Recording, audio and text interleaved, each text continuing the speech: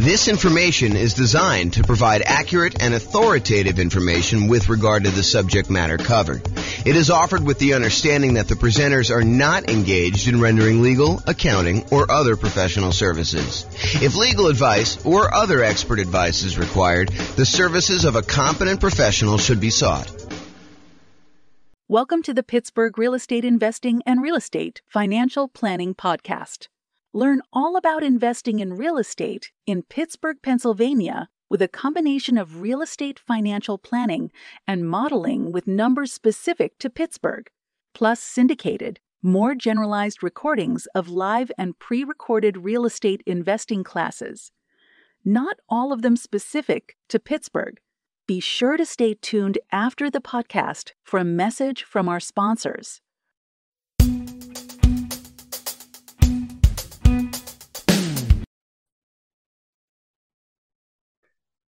Welcome, everyone, to the Investor's Source, your source of all wealth and wisdom. I am here today. I'm Dave Goldberg, president of Investor's Source. I am honored to have with us today a friend and someone I've known for basically back to the beginning of our company about 11 years ago, James Orr. James is one of the top real estate people in all of Northern Colorado. He's been a broker for Your Castle Real Estate for many, many years, focusing now on real estate education and real estate financial advising, which is a cool thing I haven't heard of much. So welcome, James, and I want to give you a little opportunity to introduce yourself. Tell us a little bit more about your background and what you've been doing these days. Thanks, Dave. I appreciate it. I'm James Orr. I took sabbatical probably about a year and a half ago now. Did sort of like a test retirement from real estate brokerage, and it turned into more of a full-time retirement sort of thing. But in my spare time, I'm working on our software that does financial modeling of real estate investments for like mom and pop landlords primarily. Like, how long will it take you to acquire the number of rentals you want, and how risky is the strategy you're considering versus another strategy. And so in my spare time, in my quasi-retirement, that's more of what I've been doing lately. So yeah, thanks for having me on. Oh, great to have you on. And I listened to one of your most recent seminars, podcasts, and just a wealth of information about different ways to invest in real estate, especially with changing market conditions. And I've always been impressed by your mastery of some of the creative ways to purchase real estate and your real strength and analysis of deals and of portfolios. Really good stuff to have when you're an investor, to really know what you're doing and know all the numbers. So James, again, welcome. I think what's on the mind of most investors these days is the tumultuous market conditions that we're experiencing now and the changes, particularly in interest rates. We got inflation, we got a stock market that is plunging, if you will, just never know what it's going to do. And investors are really not used to that for the past 14 years or so. We've had kind of tailwinds behind us. Conditions have been great. That's made our lending much easier, but now things have changed. So just want to see from your perspective as just someone in the know about how some of these things affect market conditions, what do you think is this going to mean for the real estate market? What's it meaning right now? And what do you see coming at us in the next year or two? Wow, where do I begin with that? How can I even start to do that? So the first thing I'll start with, I was thinking about this a little bit when you asked me to kind of be on and do the call. And so I went back and I did some research, and it turns out it was a good idea to do this research. So I went back and I looked through the 30-year mortgage interest rates going all the way back to 1970. And I wanted to find out, how crazy is it that we're seeing, at the time of this recording, probably around 7% interest rates, give or take a little bit if you're doing owner, occupier, investor. And I wanted to know, is this like really extreme, or is this like a still relatively low sort of interest rate? And so I went back and I looked, and what I did is I did a percentage of the time every month that was above this 7% threshold. And Dave, I just guess how much percentage wise over the last 50 years, I think it's 52 years or so now, how many over the last 52 years, what percentage of the time were we above 7% as an interest rate? Do you have a guess? I've kind of listened to what you've been speaking about and doing some of my own research. I'm gonna guess 73% of the time, James. No, it's not quite that high. It's 58% of the time. Wow. Which is still, I think, a lot higher than most folks would imagine. They think, oh my gosh, we've been seeing 2%, 3%, 4%, 5% for the last, as you said, 14 years or so. I don't know if it's been quite that long. I think when I looked at my numbers, I guess it is 14 years. 2004, I think, is the last time approximately when we were at 7%. Of course, I'm doing this without charts in front of me. I should have had those up.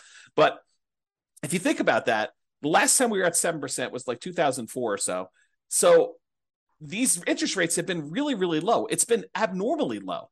And so we've been having this, I don't know, almost like opposite of a perfect storm, a perfectly beautiful day, where property prices have been going up, rents have been going up, interest rates have been going down. So even though property prices were going up, interest rates were going down, which meant for a while, properties were still on sale, even though the prices were higher than they were before. If you kind of think about what your monthly payment would be when you're buying the property, it's actually less than if you had bought the property the year before, right, which is crazy to think about.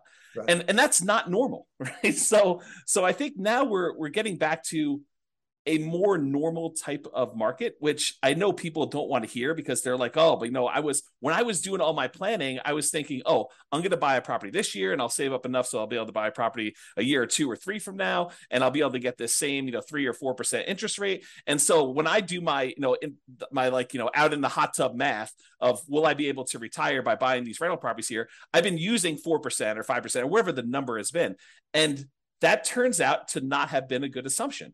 And I think right now we're seeing a market where demand is still really strong. The number of properties for sale is down, so we're seeing like a lowering of inventory. But there's enough demand in the market where we're still having buyers. It's not like it's gone away. And I think maybe the Fed will continue to raise rates in order to get this inflation out of control, under control, but it hasn't stopped everything completely. It's definitely slowed it down. It's not like it was. But the last, at least from the pandemic, and even before then, that is not normal. Like if you're trying to look at year-over-year numbers, a year-over-year comparison of, how much inventory we had compared to a year ago from now, or what interest rates were or anything like that, you should just throw all that away, because you're looking at all-time extremes on many fronts. All-time extremes for days on market, all-time extremes for low interest rates. And so you can't compare now to then and say, oh my gosh, the world is coming to an end because days on market is increased by 30%. Well, it increased by 30% from 25 days, which 25 days is crazy. I mean, a more normal market is 3 months to 6 months for a property to sell. Right. So 90 days to 180 days. Right. So to think that, going from 25 days, now it's increased to, I'm looking at a chart. I happen to have this one up because it's just down there. I'm looking at this. We're probably at around 60 days or so for that. So even if it's doubled, that's still lower than normal. It's lower than what a typical market would say. So what was the question again, Dave? I'm off on these tangents here, but I want to make sure I answer your question directly. No, that's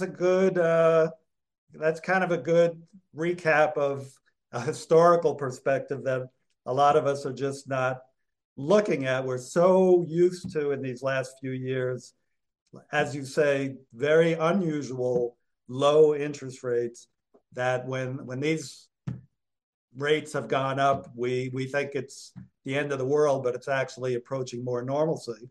Yes. So the question was, with that, what is happening in the market right now? Is that causing, is it the end of the world? Is the market plunging?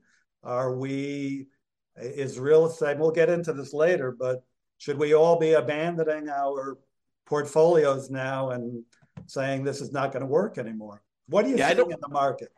I don't think it's the end of the world. What I'm seeing in the market is inventory is down. Well, it's so the number of new listings is down, but we're not selling as many as quickly as we were before. So the inventory is actually increasing. And by the way, I think this is localized. So I'm talking primarily about Northern Colorado, although I think it does apply to a lot of other markets as well. But we're seeing overall fewer sellers wanting to sell. And I think that trend is going to continue. And here's why I think that trend is going to continue.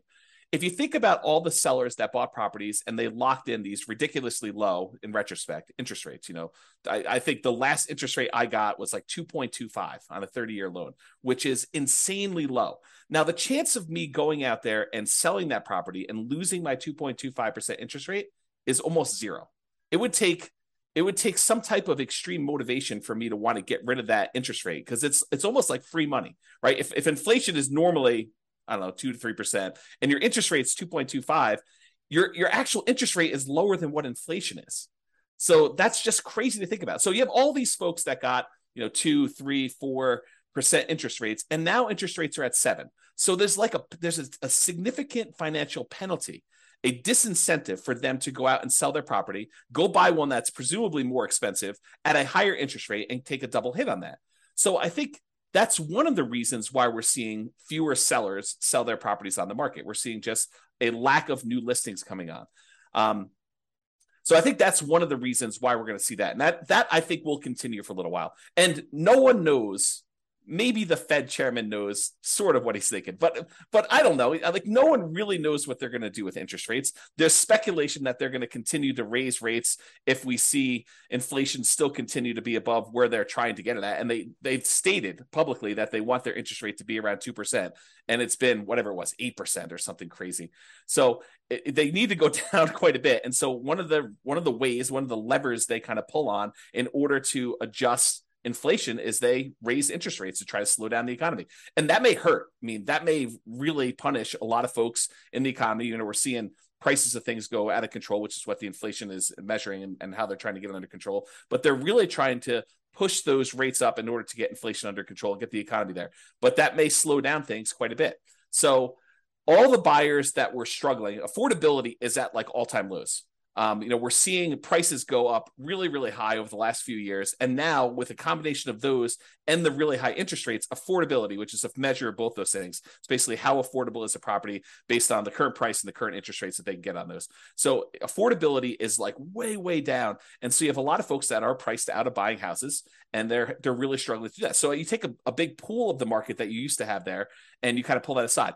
Now, one of the things that is helping us is, unlike the 2007, 2008 sort of period where it was really, really easy, the availability of financing was at like all-time highs. We were trying to encourage the economy by allowing almost anybody who wanted to get a mortgage to get a mortgage. So that was way up. It has not gone up. So this is very different than 2007, 2008. The availability of mortgages is really, really low right now, a very safe place to be for making loans. But I don't know, you've got these kind of factors of sellers not wanting to sell, so fewer properties available for sale, but you still have some demand for people who want to go buy properties, except they're kind of forced to do it at these high prices and these really high interest rates, which hurts a little bit to be able to do that. I don't think you're going to see a lot of motivated sellers, at least in the short term. And one of the reasons why I think that is, you've got all these folks that they bought 1 year, 2 year, 3 years ago, and property prices have gone up 5, 10, 15, 20% in that really short amount of time. So even if they're motivated, they could go out and sell their property with a real estate agent and be out of it without having to be upside down or any type of really crazy motivation. So I don't think we're going to see a lot of motivated sellers in the short term, at least. That may change. I mean, who knows? Do I think prices are going to go down? Maybe. I mean, is it unreasonable that if you've had a roller coaster going up like really, really fast and gaining 5, 10, 15, 20, 25% in value over the last few years, that it kind of overshoots a little bit and it kind of has to come back down a little bit? Yeah. Do I think they're going to go down really, really low? No. And I think part of the reason why is inflation. If you think about what it costs to build a house, all the materials that go into it, the plywood, the sinks, the light fixtures, the windows, all those have significantly gone up in cost. And so there's a semi-hard floor as to how low prices can go based on what it costs to rebuild that property. And so I think we're going to see prices. I should also say, to start this off, and I probably should have started with this, I have no idea what the future holds. I am horrible at predictions. Yeah. I don't know. I don't have a crystal ball. I can't tell you what's going to happen. And I think the real answer to this is you should be thinking more than short term. I think if you give a long enough time horizon, I think everything looks like it's smoothed out, right? Like you see a little up and down in the marketplace. I think overall, over a very long period of time, real estate tends to keep pace with inflation. And so if you think about that, slow and steady over a very long period of time, real estate tends to go up in value.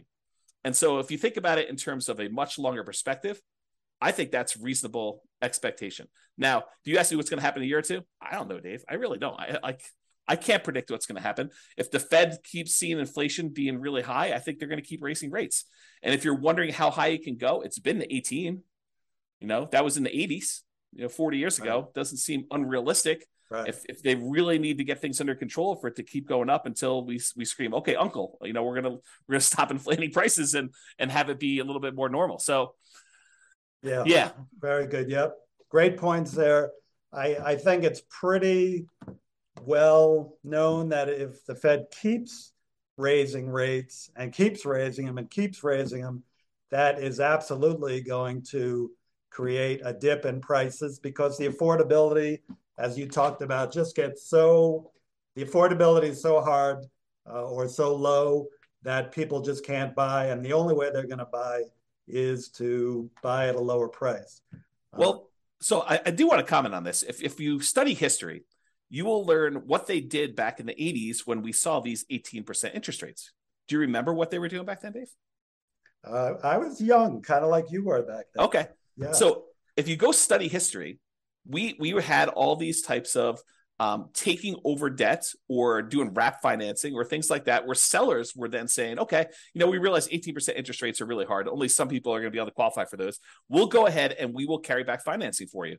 And if you've got a seller who has a 3%, 4% loan, and they have a bunch of equity, maybe they're willing to do wrap financing where they say, okay, we'll accept payments of whatever it is, $1,800 a month on this particular house, and we'll carry that for 2 or 3 or 4 or 5 years or whatever the period of time is. And I'll make payments on my underlying 3% financing rate, and we'll just keep that there until you go buy a property. And so I think there are solutions to that, which may, help slow down stuff. This is like the tools that come out in your toolbox. When the market got really, really hot and we saw these multiple offers, real estate agents switched to having certain types of tools we use in these extremely hot multiple offer type markets. And those are going away. I mean, they're not completely gone. We still see occasionally multiple offers, but they're not as prevalent as they were a year ago or 2 years ago. But now maybe we're switching over to this wrap financing, loan assumption. You find an FHA loan if you're an owner occupant, you want to buy a property, move in there, live there for a year, and then convert it to a rental. Strategy like that where you kind of go do that. I mean, you can go take over existing FHA financing at the old 3.5%, 4% loans. And so I think there's enough of those out there that's an opportunity for some investors, depending on what stage of their career they're in. Yeah, I'm glad you brought that up because I know that's one of your specialties. As I mentioned, the creative financing. I think in the last number of years, the market has been so hot that sellers have had the hammer, and buyers with some of the creative ideas you're talking about, assuming mortgages, wrap financing, lease options. I don't know if you mentioned that yet, but I know you would. They just haven't been as much in demand because, again, sellers have had the hammer, and those are really more buyer tools. But now with rising interest rates and the other market forces, we're coming to more of a balanced market between buyers and sellers, where some of these tools used by buyers can come into play. So it's great to hear about those. That kind of leads to the question of, so let's make the assumption rates are going to continue to rise. Yeah. Does that mean do you think the real estate market is going to die then, or is there still opportunity for investors out there, starting with some of those tools that you mentioned, and maybe you can get a little deeper into some of those too? Yeah, I do think there's less opportunity. I don't think the real estate market is dead. Historically, before the last really hot market, whatever that's been, depending on how you measure it. But historically, real estate investors have added liquidity to the marketplace.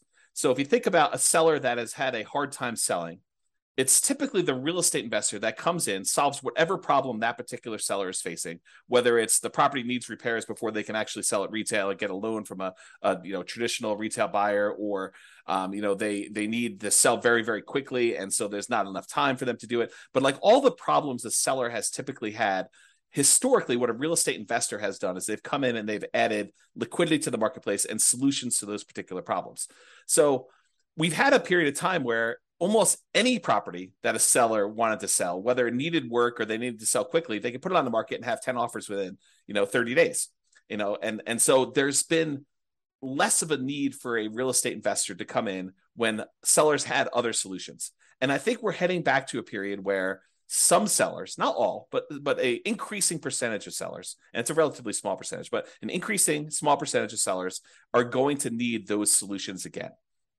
And now the other thing that's kind of interesting is we as individual mom and pop, real estate investors are not the only people in this space anymore. There are large companies that are doing these iBuyer programs where they'll come in and they're advertising very heavily, and they'll come in and they'll buy a property and they'll immediately put it on the market and resell it or something like that. But I do think that there is room for mom and pops to come in and offer niche solutions, especially in markets where these iBuyer type companies are not in. So I think, yes, in the more traditional sense, all these creative solutions and trying to buy properties at a deep discount where they need to come in and do work and they have enough room in there to hold the property for 3 or 6 months or whatever it is in order to get the property sold, and opportunities to use money like yours in order to be able to go buy and fix and flip properties. I think those solutions are still available, and all the creative ones are available as well. And then I think the like meat of the market, because I think just looking at the numbers, there are more mom and pop landlords, people that are buying properties for long-term rental, than there are people doing fix and flips. I think the numbers are skewed more toward buy and hold. And you could correct me if I'm wrong on that, but that's my gut feeling in the marketplace. It's just number of transactions that happen based on one or another. So the question that becomes, are mom and pop landlords, people that are buying properties to rent out, are they have an opportunity in our upcoming market if interest rates stay where they are? And I think yes, but there's a whole bunch of caveats to that. Number one is you have to look at the investment more than just cash flow. There's a school of thought, there's a large group of people out there that believe that cash flow is everything, and that you don't buy a property unless it has cash flow. And that's the only reason you buy a rental property. And you can make almost any property cash flow if you put enough down. So like if you came in here and you put 20% down in our marketplace and you tried to buy a rental property with our current prices and our current interest rates and our current rents, most of those properties with 20% down are going to be negative cash flow. They're going to be negative cash flow even if you take into account the tax benefits of depreciation. So when you look at those two, they're going to be negative. But if you increase the amount you have down, if you go from 20% to 25% to 30%, 35%, eventually, even if you get to full 100% down, you buy the property all cash, you then get cap rate. Cap rate is the net operating income divided by the purchase price, which is the amount of cash on cash return you're getting on a property that's free and clear.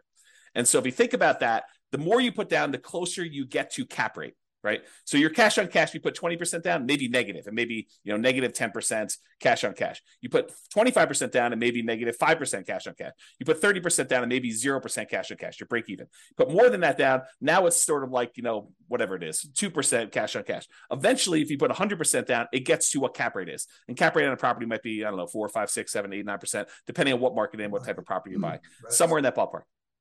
So I think you need to look at the overall return you're seeing on that investment. And that would include a speculative guess as to how much appreciation you might get. I think you need to look at that and say, my best guess is over the long term, I'll see about 3% a year on a property, just kind of guessing there. You have to look at what amount you're paying down on the loan if you got financing. So your debt pay down portion of it, that tax benefit of depreciation, and the cash flow you're seeing on the property. And if you add all four of those together, and technically you're supposed to include the return you're getting on the reserves you set aside for owning a rental property, I should punish myself, slap myself for not saying that. But really, it's those five. It's the four from real estate and then the reserve money you got there. But if you add up all those and to say, okay, I'm getting, let's say it's 0% cash on cash, maybe 3% from my depreciation amount, maybe 3% times 5 because it's leverage on the appreciation, so that's 15, and then maybe your debt pay down. If you put 20% down on a property, the return you get on that 20% down payments over the course of the life of the loan is about 5.51% per year. If you put 5% down, you do like a nomad property, it's 10.51%, but that's a different discussion. But if you look at all those together, you're probably looking at, around 20% overall return, even though your cash flow might be negative. Well, if you think about that, Dave, how bad is a 20% return on investment? James, that's still a good return in anybody's book. Yeah. And so I think that's the thing you need to look at. You just say, okay, look, cash flow is ugly. And I definitely need to set aside the money for that negative cash flow. If I'm going to buy a property and it's going to be negative, you have to say, okay, I need this amount for down payment. And let me go ahead and set aside a year or 2 or 3 of negative cash flow up front just to be prudent about this and kind of hold that. But then I think over time, rents tend to kind of creep up with inflation a little bit. And so eventually your negative cash flow will go down. And maybe a year, 2, 3, 4, 5 years from now, you'll have break-even cash flow or positive cash flow, and then the investment characteristics look different. But even during that time when you have negative cash flow, the overall return is probably pushing 20%. And you have to run the numbers to find out what this means.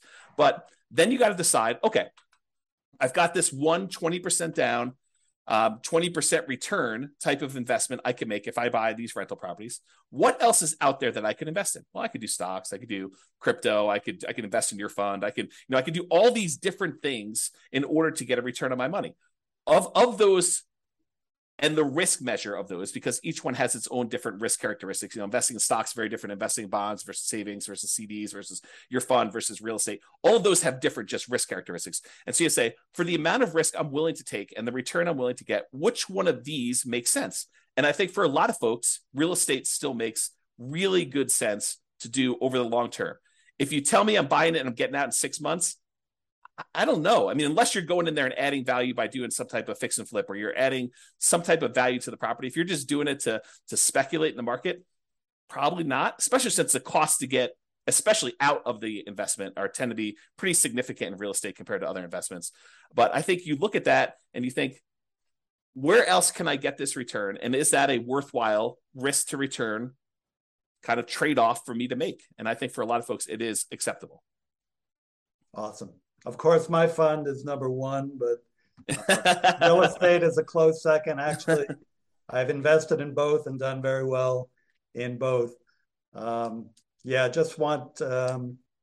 think just to kind of summarize what you said, and you gave us some great information there, it's just, it might be a tough time now to buying is a little bit, you're going to pay a little bit more, your cash flow may not be even positive in properties you're going to pick up. But historically, and as you said, historically, we're really not that much higher now with rates than we have been in the past. The greatest builder of wealth has always been real estate and should continue to be. You still got to buy very intelligently and hold for the long term, but real estate can still be a great investment over time. Dave, I want to add one more thing to this discussion if we can. So I did a podcast episode. It's probably like 2 weeks ago now.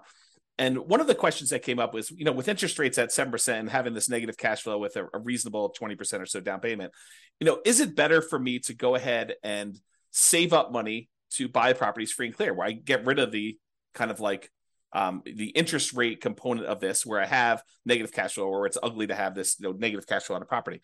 And so I went and I did some analysis, and for just this one kind of sample case, it's a reasonable person saving 15% of their income. I figured out how long it would take them if they saved up 20% down. I did 15%, 20%, and 25% down. But for the 20% down number, I had them save up 20% down, buy a rental property, save up another 20% down, buy another rental property. And I figured out how long it would take them to be financially independent. Then I had the same exact person saving the same exact amount of money, buying the same exact property, but instead of putting 20% down, they saved up until they had to buy the property free and clear, where they didn't have any mortgage on it at all. And so the question I have for you is, how much longer did it take the person who is saving up to buy properties free and clear to be financially independent as the person who is putting 20% down and buying leverage rentals? What do you think the difference in time it took was? I'm going to guess 1 year, James. Oh, so you must have seen my presentation. I did. See? It's so surprising to people when I tell them. I was blown away by that. Right. It's so I'll say it out loud so that everyone can be very clear of what we just said. The person who saved up 20% down, bought a rental property, then waited until they had another 20% down, bought their next rental property, and they kept buying those rental properties as quickly as they could until they got up to 10 rentals. And then how long did it take them to get to the point where they had enough money coming in to be financially independent versus the person who saved up and bought the property free and clear with no loan at all. And it took them like 20 something years to buy their first property to be free and clear. And then the next one was much, much faster because they had a lot of extra savings from that one rental property. But it only took them 1 year more to be financially independent than somebody who is buying the rental properties and buying them with 20% down. And I think that blows people's minds. So if somebody is out there thinking, it's really hard for me to pull the trigger in this market, just save money. Invest in something else, invest in your fund or invest in stocks or whatever makes sense for you in the meantime, while you're waiting to save up your money. And then when you're ready to buy a rental, whether that's buying a property that's free and clear or buying a property with 50% down where now it does cash flow, or 30% down, or whatever the numbers make sense. But don't stress out. It's not that much longer for you to be financially independent if you take your time and you save up and you buy these properties free and clear. And the risk dynamics of a free and clear portfolio, very different than the risk dynamics of someone putting 5% down or 20% down or 25% down and buying rental properties. So a lot of good points there for people think highly leveraging is the way to go. And I'm not going to poo-poo that because I did that, but I've also done the strategy of buying and paying down properties and having them free and clear. And that for me and other investors I know has worked really well, getting properties paid off. Yeah. So looking to wrap up now, I think, again, what's on the mind of a lot of investors, James, is like, how is what's happening now different than what happened in 2007, 2008? How would you describe what's different? I mean, you started explaining that already, that, conditions are different now, but maybe you can wrap up with that. Do you think we're heading into another 2008 or are things different now that we're not going to see a crash and maybe more of just a leveling out of the market? Yeah, so I can't predict whether or not we're going to see a crash or a leveling out. I really don't know. And I would have thought, if you had asked me like right when the pandemic was hitting, what was going to happen in the real estate market, I would not have predicted it's going to go up for this 30% in 3 years or something like that. I would not have thought that at all. And so my prediction skills are very lacking. I will tell you, looking at the numbers, the real estate market is very different than it was in 2007, 2008. So the number one thing I can think of off the top of my head is the availability of credit to people with questionable credit scores is very different. Like, we were giving loans to almost anybody who wanted a loan at that point. And we were giving a lot of them, nothing down or, 3%, 5% down loans to people that probably shouldn't have been getting loans at all. And then on the back end of this, we were basically packaging those up, calling them A+ type of loan products and selling them, securitizing them on the market, which was another issue altogether, because then we had all those fail and it kind of compounded. Derivatives and things like that. Yeah. And so I think that's very different than we saw before. I don't remember seeing us have this massive of a run up leading into 2007, 2008. And we have here. So a lot of the folks that bought a property, even 2 or 3 years ago, they've got a huge cushion of equity. In fact, if you look at how much equity we have now in our properties as a whole, like this, the whole country, I think we're at all-time highs. I think the amount of equity we have sitting in our properties right now is at all-time highs, which was not how we were in 2007, 2008. And so the question then becomes, well, how does, having our credit criteria, the availability of credit to people, be really, really low and have really good underwriting standards for those that are trying to get loans. So that's a much safer position than we were, that many years ago. And the fact that a lot of people that were motivated to sell before, that, if they needed to sell, they probably could still sell and actually break even or come out of it with a little bit of profit in it, that they'd still have this or be able to borrow against it if they need to kind of hold on to some stuff. Having that be different, what impact does that have moving forward, even if rates get much higher than they were in this kind of like pre-2007, 2008 period? And I think that that's going to make a big difference. I don't know if it's going to save us from whatever might happen. I mean, because I'm sure we could screw it up if we wanted to, right? There are things the Fed could do. There are things that we could do as a group to kind of make this go ugly. But I think overall, it's very different than it was in 2007, 2008. And my best guess is that even if we do see a softening or slowing down of appreciation rates or giving a little bit back, I don't think we're going to see a massive kind of decline in the market like we did then. But who knows? I really don't. Thank you. Yeah, just to add to that, from a lender point of view, as you said, the availability of credit is not as great. The underwriting standards, there are no doc loans. Maybe some are doing those, but those are not really part of the picture anymore. You've still got a housing shortage right now that really began back in 08 when people stopped building, and they've never really caught up. And you have, like in areas like Colorado, still high desirability, which is going to keep people coming and propping up those prices. And, as you said, people who have low interest rate mortgages and they're looking to sell, they're not going to drop their price too much and go into a higher rate mortgage for what they're going to potentially buy if they've got this 2 or 3% mortgage on a house that they're in right now.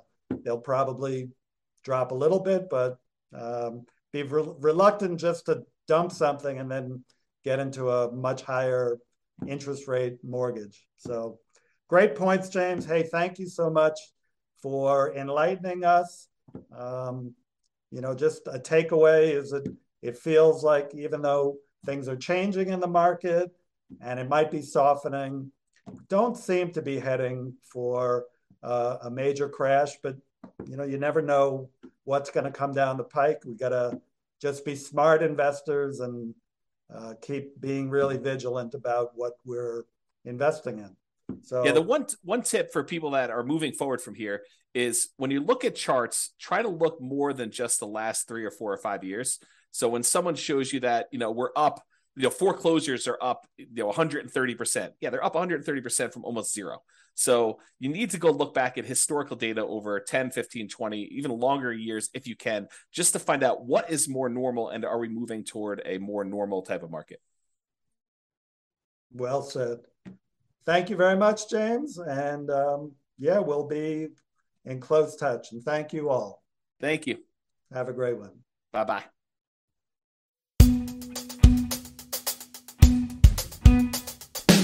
With home prices up, mortgage interest rates up, and rents up, but not quite enough to counteract the higher prices and interest rates, cash flow on rental properties in Pittsburgh is harder than ever. Book a call with the Real Estate Financial Planner to apply our proprietary 88 strategies to improve cash flow on your rentals. See the show notes for a link to schedule your call and improve your cash flow today. If you're a real estate agent, lender, or professional in Pittsburgh that wants to help our real estate investor listeners, consider reaching out to learn about collaboration opportunities with this podcast. We'd love to add more value to our listeners by having you assist our investors buy, sell, and finance their real estate investments. See the show notes to schedule a call to discuss collaboration opportunities.